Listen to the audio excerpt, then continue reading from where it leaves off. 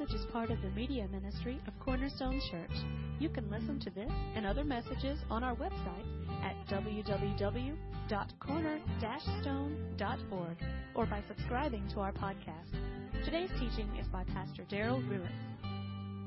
You guys ready? Ready to get in the Word a little bit? No self-respecting preacher in their right mind preaches an Easter sermon out of 2 Kings chapter 6. So grab your Bible and turn to 2 Kings chapter 6.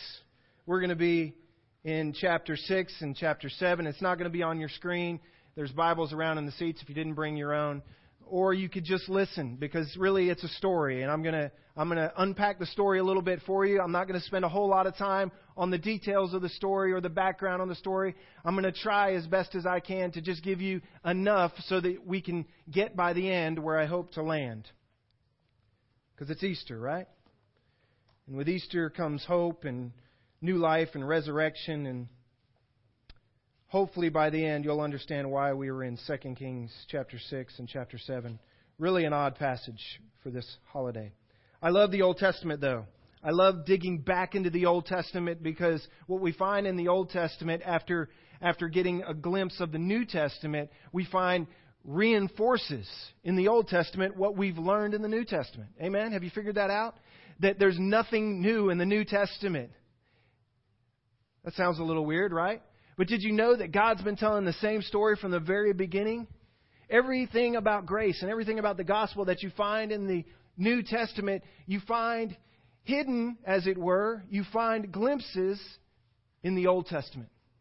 The Old Testament is chock full of the New Testament, whether you realized it or not. I love digging back into the Old Testament and finding places that talk about New Testament ideas. And maybe at first glance you don't really recognize it, but now if you put on your New Testament lenses, you can start to see as you read back through some gospel, some grace, some hope all along the way. And so this morning that's what we're looking for. What's great about the Bible is that we usually find someone who looks a lot like us, don't we?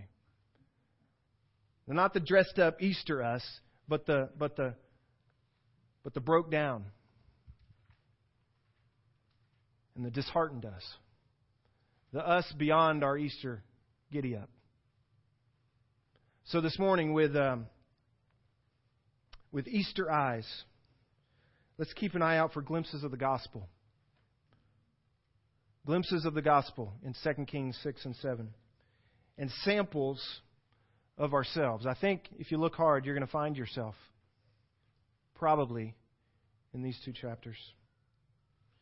2 Kings chapter 6 begins like this. Now it came about after this that Ben-Hadad, king of Aram, gathered all his army and went up and besieged Samaria. There was a great famine in Samaria, and behold, they besieged it. Bad guys, good guys. Israel and not Israel. The Arameans were coming in, and they found that in Samaria, Israel was locked down. In that day, what you would do was you would build a fort, you would build a town, and you would put a wall around it.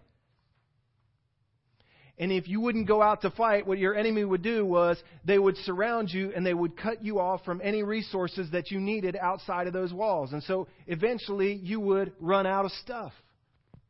And that's exactly what happened to Samaria and the king of Israel that we're going to find out in the nation in Samaria. They got locked down and they got cut off from all their resources. Now the king at this time is a guy named Jehoram. His daddy was a bad dude. His dad was a guy named Ahab. Ahab has a reputation for probably being the worst king in Israel's history. He did gross evil in the sight of the Lord. That's his dad. Not a good lineage. Anybody know who his mom was? Anybody remember who Ahab married? Jezebel. Ahab married Jezebel, and with it wedded the nation of Israel to a new national religion. Paganism, i.e., not the one true God. Things were going downhill and going downhill fast. This is the kingdom that Jehoram acquires from his father and from his brother who had a short stint before him. It was not a good time for the nation of Israel. And God was judging the nation of Israel, but He kept sending prophets to warn the kings. but they would ignore the prophets. We're going to see a prophet in this story. We're going to see a king in this story. A king not too unlike his father, unfortunately. A king who would not do well. His life would end poorly. He would not be among those who would be reported to be good kings of the nation of Israel. And they find themselves being besieged. They're cut off. No resources. Nobody can get in. Nobody can get out. They are now starving to death. And this is, by the prophet's estimation, a judgment of God. But the prophet keeps bringing news to the king that says, listen, if you're faithful, if you repent, God will be for you. And he brings warnings to this king. 6, 7 times now he gives a warning to this king. And with every warning he brings a blessing to help convince the king to do the right thing. Repent. Turn to God. Don't follow the way of your father. Follow the way of the nation of Israel's one true God, the faithful one of Israel. So you're going to see a king. You're going to see the prophet that comes to him. You're going to see a crazy lady. You're going to see some lepers. You're going to see the king's aide. And I want you to look at these characters as we go through, right? And I want you to look for yourself. And you got to be honest when you take an evaluation like this, all right? You hang on as we look at this story. By the end, we're going to find some Easter hope. Glimpses of glory. Samples of maybe ourselves this morning. Now it came about after this that Ben-Hadad, king of Aram, gathered all his army and went up and besieged Samaria. There was a great famine in Samaria. They were starving now. And behold, they besieged it. They cut it off from everything else. Now look at the famine that is now in the land, verse 25. Until a donkey's head was sold for 80 shekels of silver. That's a lot, by the way. And a fourth of a cob of dove's dung for 5 shekels of silver. Now, I'm not a great scholar. I tried to look up what some of the meaning behind this is, but here it is. It's pretty easy. Nobody eats a donkey's head. All right? This is the last resort. And they're paying good money for a donkey's head. I don't know what you can get out of a donkey's head that you can eat, but they're so desperate because they've been besieged and cut off that this is what it's boiled down to. Not only that, not only donkey's heads, but now they're eating dove's dung. You know what dung is, Jackson? Yeah? What is it? Poop. Say it. It's poop. And they're paying for it. I did read one commentary that said it would come out maybe in little pellets and then they would boil it like beans and stuff. That's way too much information for you. Think about that as you go to your Easter lunch. Donkey's heads, dove's dung, being sold at top dollar. That's where we are. It's a bad day. The king of Israel was passing by on the wall. And a woman cried out to him, saying, "Help, my lord, O king." And he said, "If the Lord does not help you, from where shall I help you?" Now, that's kind of a good answer, but he's being sarcastic here. He's being arrogant. Once again, it's part of his M.O. From the threshing floor, shall I help you? Or from the wine press? I've got no bread or wine to give you. And the king said to her, What's the matter with you anyway? What's the matter with you? Look at her response. This woman said to me, "Give your son that we may eat him today." It's getting sober, isn't it? "And we will eat my son tomorrow." That's how desperate it is. So we've gone from donkey's heads and dove's dung now to cannibalism. This is a bad day in the nation of Israel. They're starving, cut off, no resources. God has removed His hand. They're turning to be barbarians. And not only that, cannibalism has started. By the way, the Old Testament prior to this, God would foresee this. He would warn them that if they did not act in obedience, this would come. And it's coming. It's happening. Verse 29, an amazing verse. This tells you a little bit about this king, doesn't it? No debate. No real discussion. So we boiled my son and ate him. And I said to her on the next day, give me your son, that we may eat him.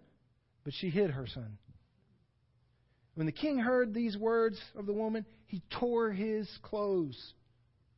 Now he was passing by on the wall, and the people looked, and behold, he had beneath his clothes sackcloth on his body. Remember Joel last week? Rend your hearts, not your garments. And this king decides he's fine to rend his garments. He's mad. He gave up his son. She didn't pony up hers. What you need to know is that this king was waiting on God to come through. This king was playing let's make a deal with God. And the prophet had told him that God was going to come through. But he had God on a timeline, his own timeline. And he was tired of waiting. And things were falling apart around him. And sin had found them out. But when it says that he had sackcloth under his clothes and nobody noticed until he tore his garments, it means that he was hiding his repentance. Sackcloth is something you would put on publicly as an act of repentance. It's like a burlap bag. It's uncomfortable and it's nothing glorious. And this king, he decided to put his on beneath it. And he exposed himself that he was privately repenting. But nobody knew until he threw a temper tantrum and tore his blouse because she wouldn't give up her son. And he's just getting more and more mad. That's the king we're dealing with here. When the king heard the words of the woman, he tore his clothes, exposed his sackcloth. 31, then he said, may God do so to me and more also, if the head of Elisha, that's the prophet, the son of Shaphat, remains on him today. Find this prophet who told me that God was going to come through for us. He hasn't come through. He hasn't come through. Find him. I want his head. If we don't get his head, take mine. That's how bad this day is. Now Elijah was sitting in his house, and he was with the elders. And the king sent a man from his presence, but before the messenger came to him, he said to the elders, Elisha did, do you see how this son of a murderer has sent to take away my head? Look, when the messenger comes, shut the door and hold the door shut against him. It's not the sound of the master's feet behind him. He knows what's coming. God has tipped him off. But while he was still talking with them, behold, the messenger came down to him, and he said, behold, this evil is from the Lord. God gets blamed for the sin of the nation. Why should I wait for the Lord any longer? That's the message that comes from the king. Then Elijah said, chapter 7, verse 1, listen to the word of the Lord. Thus says the Lord, tomorrow, about this time, a measure of the fine flour will be sold for a shekel. That's a lot. And that's a little. And 2 measures of barley for a shekel in the gate of Samaria. So that's a complete flip-flop. Now there's going to be an abundance, he says. Just wait until tomorrow. That's what the prophet tells him. Listen to what the royal officer, here comes another character. The king's aide. Verse 2, the royal officer on whose hand the king was leaning answered the man of God and said, behold, if the Lord should make windows in heaven, could this thing be? He says, heck, you say. God can't do that by tomorrow. Do you see what's going on here? We're besieged. We're cut off. God has removed his hand. He's not coming back. Behold, you will see it with your own eyes. Elijah says, but you will not eat of it. Verse 3, 4 lepers. Look at them. There were 4 leprous men at the entrance of the gate. And they said to one another, why do we sit here until we die? Lepers in the nation of Israel couldn't be in the city. They got kicked out. They got put outside the gate. And hopefully when people would come or go, they would supply them with their needs. But remember now, they've been besieged, so nobody's coming or going. So these guys are on the outside starving. But you know what? Everybody on the inside is starving as well. And so they're really in a spot, aren't they? You see, they were ceremonial unclean. They were cast out of the nation, essentially. And so they were cut off from being even cut off. They were worse off than the rest of the nation, starving inside the gates. Here's what they said to themselves, verse 4. We will enter the city. Then the famine is in the city, and we'll die there. But if we sit here, we die also. Now therefore come and let us go over to the camp of the Arameans. The Arameans were the bad guys. That's their enemy. If they spare us, we live. And if they kill us, we die. You see their dilemma here? They're between a rock and a hard place. If we can't go inside, they won't let us. But even if they did let us go inside, they're starving in there. So that's no good. If we sit here, we're rotting. We're dying. Our only choice is to maybe go to the Arameans and see if they'll have mercy on us. I mean, they don't have such a strict, stance on leprosy and stuff. So maybe they'll be gracious to us. If we just throw ourselves at their mercy, maybe they've got some scraps. Maybe they got some leftover chili or something from the night before that they'll share with us. Maybe we won't die. I mean, that's our only chance. And so they come to the realization that they're going to die. If they go in, they're going to die. If they stay, they're going to die. Their only chance is to step out on faith and go outside the gates, go outside the city, go outside of the famine. And so they step out by faith. Look what happens. They arose at twilight to go to the camp of the Arameans.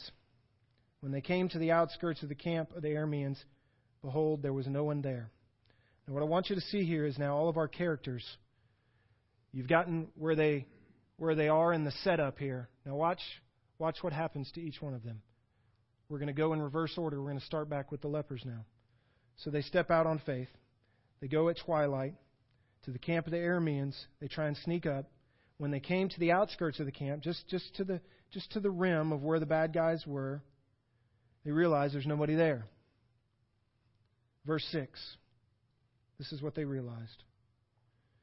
For the Lord had caused the army of the Arameans to hear a sound of chariots and a sound of horses. God's army. Even the sound of a great army, so that they said to one another, this is the bad guys, behold, the king of Israel must have hired against us the kings of the Hittites, the Egyptians, to come upon us. He's got some other folks, somehow or another, they're ganging up on us. Because what we hear coming through the trees is no regular Israeli army. This is a massive force coming against us. And what the lepers found out somehow or another, that it was God moving in the wind, God moving in the trees before them. So as they step out on faith, guess what? They find that God has gone before them. And the bad guys are nowhere to be found. Look what happens.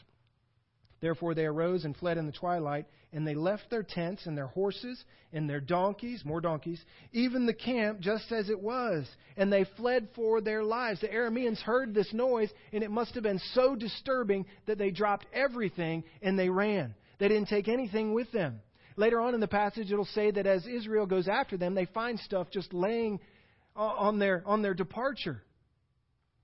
I mean, these guys went mad and started tossing off anything they could so that they could book it out of there. This is what the lepers find. When the lepers, verse 8, came to the outskirts of the camp, they entered one tent, and they ate and they drank. Dinner was ready. Somebody had put a lasagna on, and it was done. And so they just said, listen, sweet. Nobody's here. It's like Shoney's. And they just sit down to the buffet. They ate and drank and had their fill. But that wasn't it. When the lepers came to the outskirts of the camp, they entered one tent, ate and drank, and carried from there silver and gold and clothes, and went and hid them. And then they returned and entered another tent, and carried from there also. And they went and hid them. It's like Goonies just hit One-Eyed Willie's jackpot. And they've got gold and they've got silver, and they're pulling up to the buffet. And they go from sitting at the gates with no hope to finding that God has driven out the enemy, and now they have been ushered in freely to the banquet hall. And there's gold and there's silver. Are you getting a picture here? Have you seen yourself yet? I hope so. Look at what they do, verse 9. They said to one another, we're not doing right. Think about that. They make it to the third tent. They've filled themselves up now with whatever was in that tent. They've stockpiled gold, silver. They've made a couple trips out to the woods, hid some stuff, come back in, and there's just more. Man, I mean, I'm full. How about you, Harry? Yeah? All right. Well, what are we going to do? And as if to say they came to their senses, they look at each other and they say, hey, this isn't right. Why isn't it right? The 4 lepers realize that they've filled themselves up. They've got all they need. Look at what they say. We're not doing right. This day is a day of good news. Have you seen the gospel yet, by the way? Have you seen hints of grace yet, by the way? But we are keeping silent. We're keeping silent. If we wait until morning light, punishment will overtake us. Now, therefore, come, let us go and tell the king's household. You know what they realized, these 4 lepers? They realized that God had gone before them. They realized that they were blessed. They realized that they had eaten their full. They realized that they had more than they could carry out themselves. They'd made several trips, and they finally come to their senses, and they say, guess what? I mean, there's more than enough here. And you know what? Our countrymen are starving. There's a famine inside the walls. It's not right for us just to keep this to ourselves. It's not right for us not to share this. What were the words? Good news. So they do. They came and called to the gatekeepers in the city, and they told them, saying, we came to the camp of the Arameans, and behold, there was no one there, nor the voice of a man, only the horses tied and the donkeys tied, and the tents just as they were. The gatekeepers called and told it within the king's household. Remember our king? Listen to his response.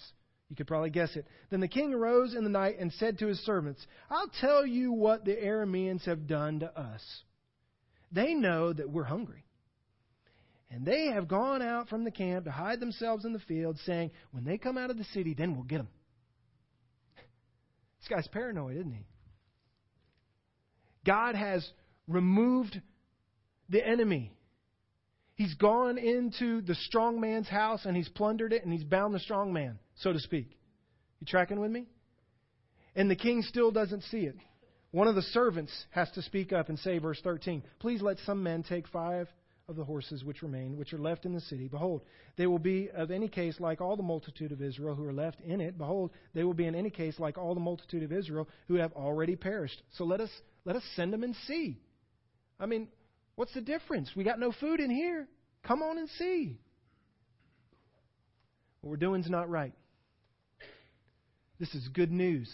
Let's go and tell.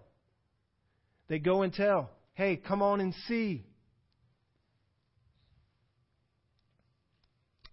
14. They took therefore 2 chariots with horses, and the king sent after the army of the Arameans, saying, go and see. They went after them to the Jordan, and behold, all the way was full of clothes and equipment which the Arameans had thrown off in their haste. Then the messengers returned and told the king. So the people went out and plundered the camp of the Arameans.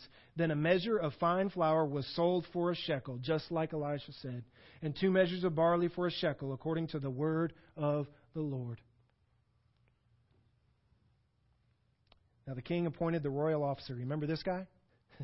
The guy who said, if God could open the floodgates of heaven, the windows of heaven, that's not going to happen. That's not going to happen. You remember what Elisha told him? It's going to happen, but you ain't getting any of it. Look what happens. Now the king appointed the royal officer on whose hand he leaned to have charge of the gate. But the people trampled on him at the gate. He got run over. These people are hungry. And he died just as the man of God said. Judgment fell. Who spoke when the king came down to him. It happened just as the man of God had spoken. 2 measures of barley, just like he said. Just like he told him. So, that's the story. Where might you see yourself? Who might you identify with? Maybe you can identify with one of the characters. Maybe you can identify with one of the characters previously in your life. Maybe you identify with a different character now. We have the unrepentant, the guy who's playing let's make a deal with God. When nobody's looking, he gives God a tip, hoping to be blessed. Sackcloth tucked conveniently, hidden under his royal gowns. Nobody knows that he's secretly trying to show God that he's repentant, but he's never really very public or very sincere about his repentance. Maybe Maybe there are some in our modern day today who think they can play let's make a deal with God. And they can do it halfway. They want God's blessing, but they don't really want to be obedient. They want God's hand upon them, but they don't want God's presence around them daily, living out their life. And so they'll do little token acts of repentance here or there. They'll put a tip in the box sometimes when they come to church. They'll show up for holidays maybe. They'll do the ceremonial things.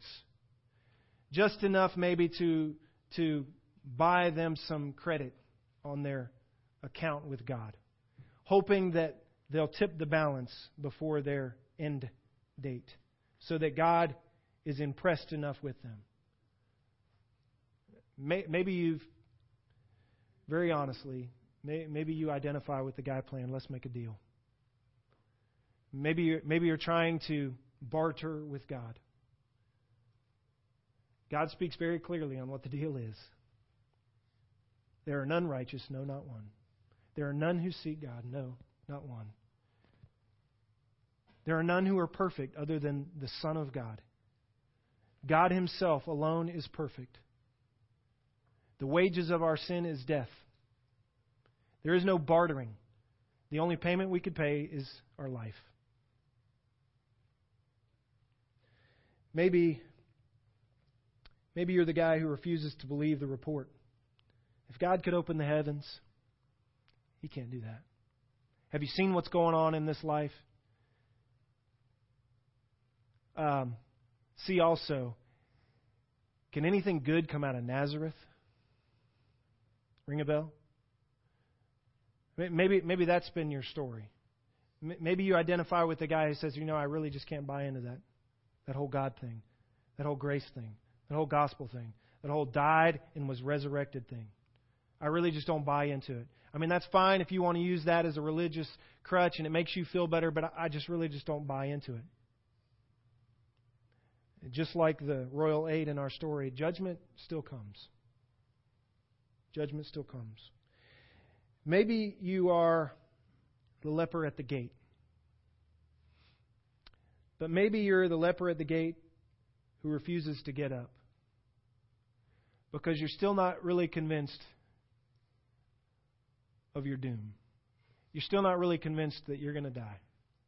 You're still holding out hope that maybe they'll let you back in. You're still holding out hope that maybe somebody will come by and help you out.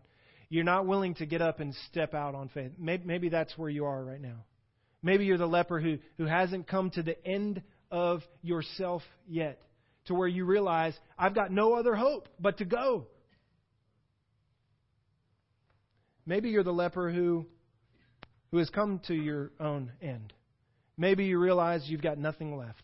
Maybe you're the leper who says, I'm here and I don't know which way to go. I can't go this way. I can't go this way. The only way I can go is towards faith, towards God. And I've got a hope that He's going to move ahead of me. I've got a hope that He's going to be faithful ahead of me. If that's you, then I've got good news for you. The story of the gospel of the New Testament, the story of the power of the resurrection is that God has powerfully gone before you. God has gone out of the city gates Himself previously. You remember the verse? Hebrews 13:12. Therefore Jesus also, that He might sanctify the people through His own blood, suffered outside the gate. And you're at a point where you're ready to step out on faith, and there's good news for you. God has already made that trip. And what waits for you is not an enemy, is not a fight, is not a war. God has won that war. He has come into the strong man's house. He has bound the strong man, your adversary. He has beaten the enemy, and He has whooped him and left him naked. And he's got no more power. And he has fled. Your God has overcome sin and death. The grave does not hold Him. And so the noise of that God, the great army of God, has gone before you in the cross and in the resurrection. There's good news for the leper who's ready to step out on faith. Maybe you're the leper who's already found out that God has defeated the enemy, plundered his house. Maybe you found the bounty of blessing already. Maybe you're already feasting on God's blessings, Sunday in and Sunday out. Bible study to Bible study, Christian book to Christian book, Christian movie to Christian movie, conference to conference, quiet time to quiet time. You're feasting on the bounty of Ephesians, but you never take a moment to raise your head up and come to your own senses and say, you know what? Something about this isn't right. Why? Because there's a whole nation of my kinsmen who are still stuck in the gates of a city that has been besieged by sin. And death is overcoming them. And they're dying and they're starving. And donkeys and dove dung is their food. And here I am feasting on Romans and Ephesians. And one sermon after another. But I never found it in me to say, you know what? I've got to go and tell. I've got to say, come and see. God has gone before us. He has risen from the dead. And He's overcome the grave. The victory is won. The enemy has been defeated. But you're enjoying it. And you're loving it. And to you, I would say, what you're doing is not right. And I don't say it, the Holy Scripture says it. What you're doing is not right. Maybe there's another one of you. Maybe you're the leper that has not only been blessed, not only found the bounty of God's glory and richness of grace. You're not only enjoying it, but you're sharing it. You're sharing it. But maybe you're the leper who's still finding that the world is full of folks living in famine. And you're trying your best to go and tell. And you're begging, come and see. But it really doesn't seem to be working very well. Maybe you realize that the final wedding feast is still yet to come and this world is still broken and busted. Maybe you're the leper who's found the treasure. And you realized it wouldn't be right just to keep it to yourself. And you've run back into the city. And you're trying to spread the word as best you can. You're trying to tell them about the glory of God that has gone before them to make a way so that they can enter into rest and blessing. But maybe you're finding out that when you go back into the city, it's still donkey and dove poop. Maybe the weight of this world for you who are doing the right thing, maybe that weight is very heavy.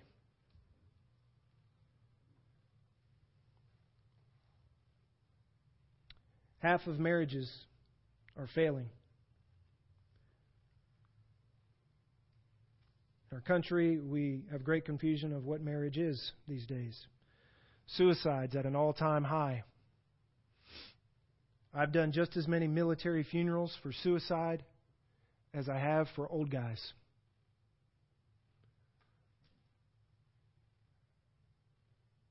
One out of every 4 sexually active high schoolers will graduate with an STD. Pornography is rampant. Morals are optional. Human trafficking is real. Our nation has wedded itself to Jezebel and its pagan religion. And that's just America.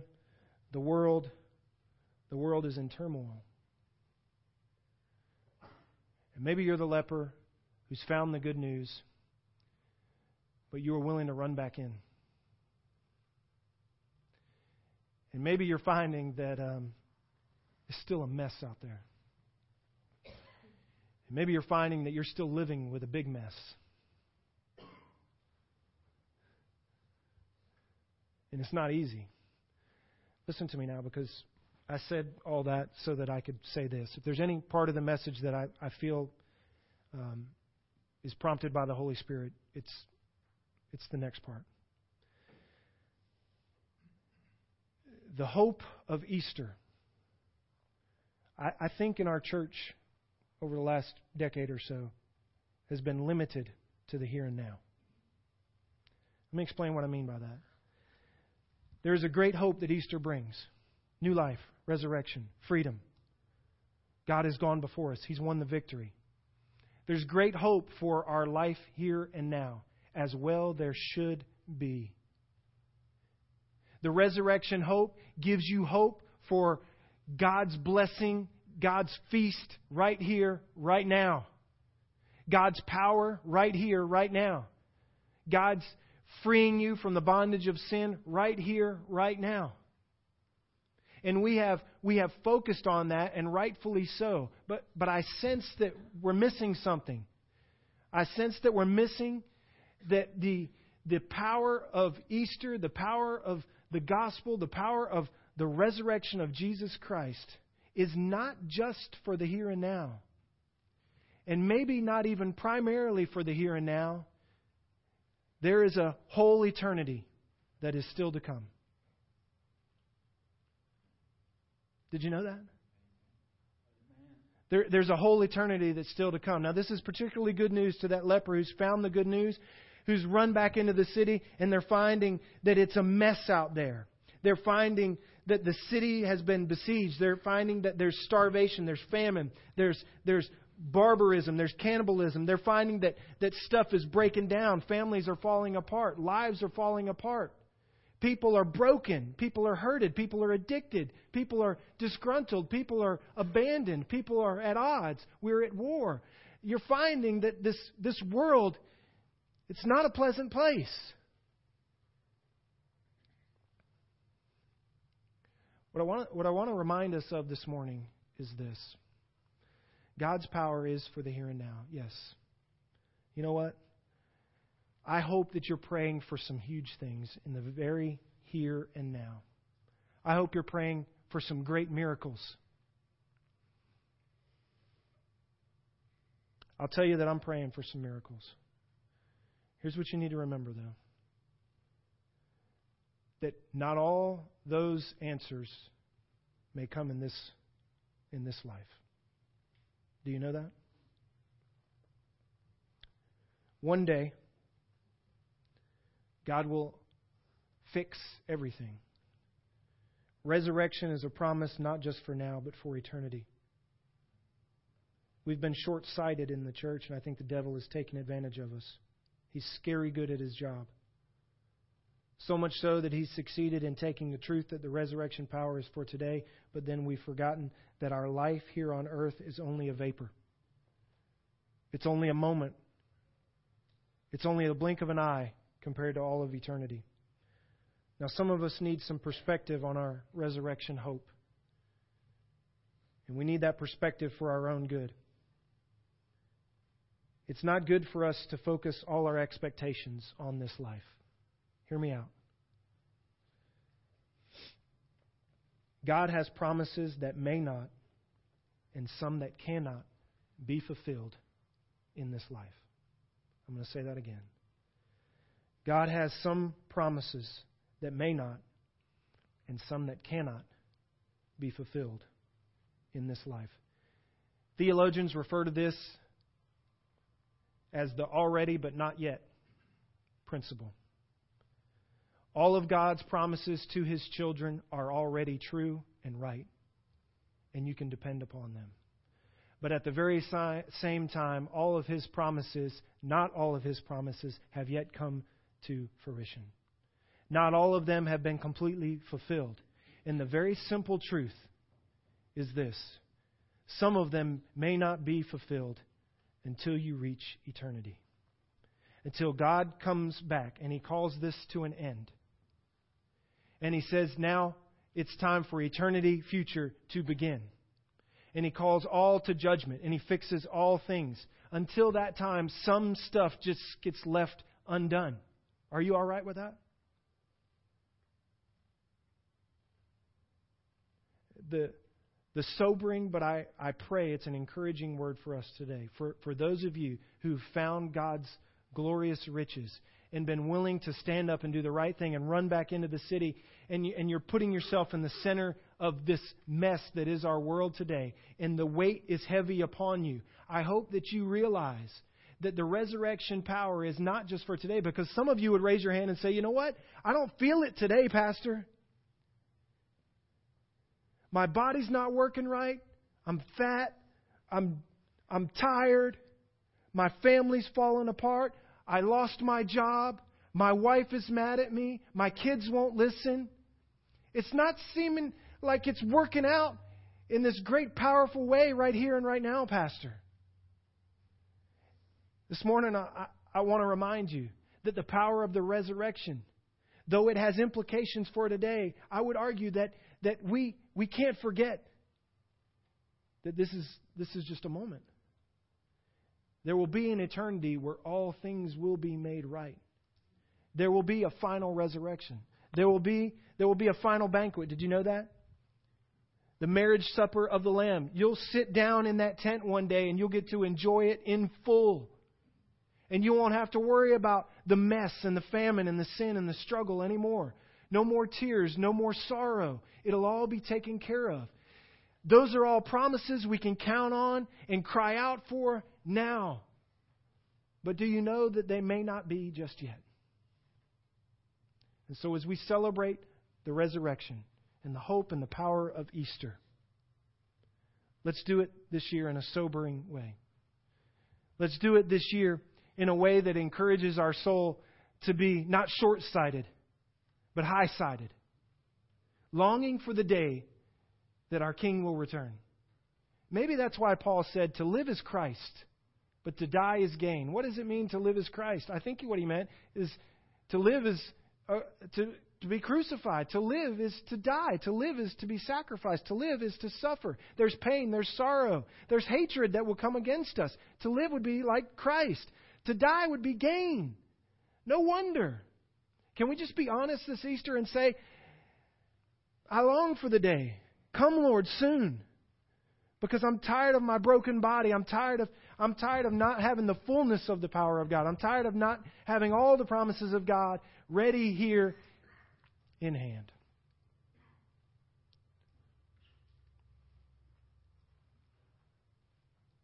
Therefore, Jesus also, that he might sanctify the people through his own blood, suffered outside the gate.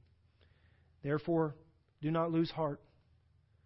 But though our outer man is decaying, yet our inner man is being renewed day by day. For momentary, light affliction is producing for us an eternal weight. Does it feel light to you? Doesn't feel light to me. But in the writer's words, in comparison to eternity, it's momentary. It's light affliction. Is producing for us an eternal weight of glory far beyond all comparison, while we look not at the things which are seen, but at the things which are not seen. For the things which are seen are temporal, but the things which are not seen are eternal. Pray with me. One day, Lord, one day the final resurrection will come. One day the final feast will come. One day the riches of heaven will be ours. We may be poor now, but we won't always be poor, Lord. We may be tired now, but we won't always be tired.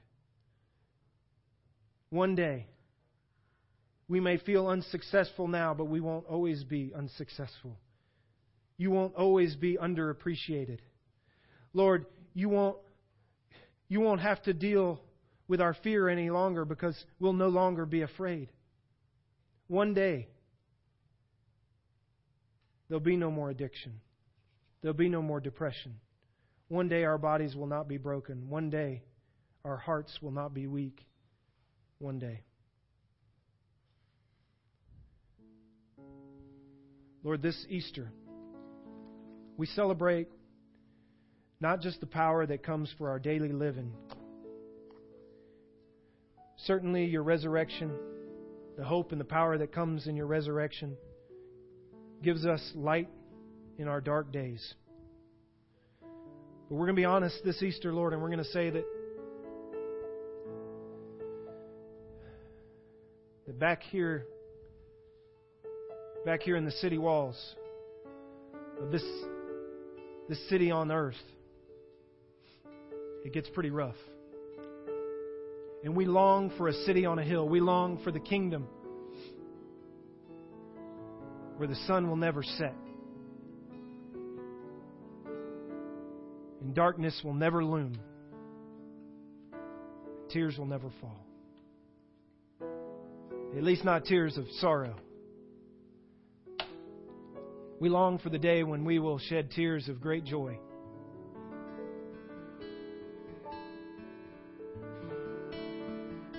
For all our suffering will come to an end. One day, Lord, one day, our resurrection hope will be completely fulfilled.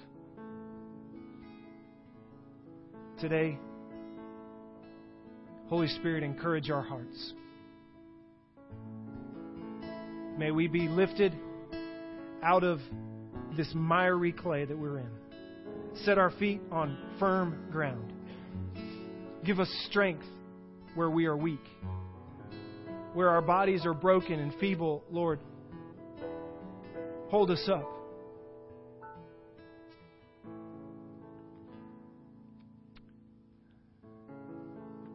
In Jesus' name, who is our cornerstone, we pray. Amen. Stand with me. As we sing this last song, I want to invite you. For those of you lepers who are in Christ and you've trusted Him in His grace and mercy, we're going to share communion together during this last song. Don't stop singing. Don't stop singing. But let me ask you to get out of your seat. Let's enjoy communion. His body broken for us. His blood poured out for us. Do this in remembrance of me. Not only His death, but His resurrection. He didn't stay dead. He didn't stay dead. And one day, He'll come back for the final go-round. And everything will be made right. Let's celebrate together. Body of Christ.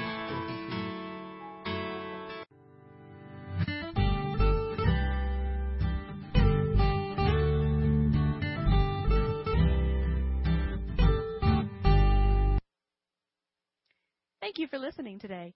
We hope this message was a blessing to you. To learn more about our church or our media ministry, you can visit us online at www.corner-stone.org or find us on Facebook.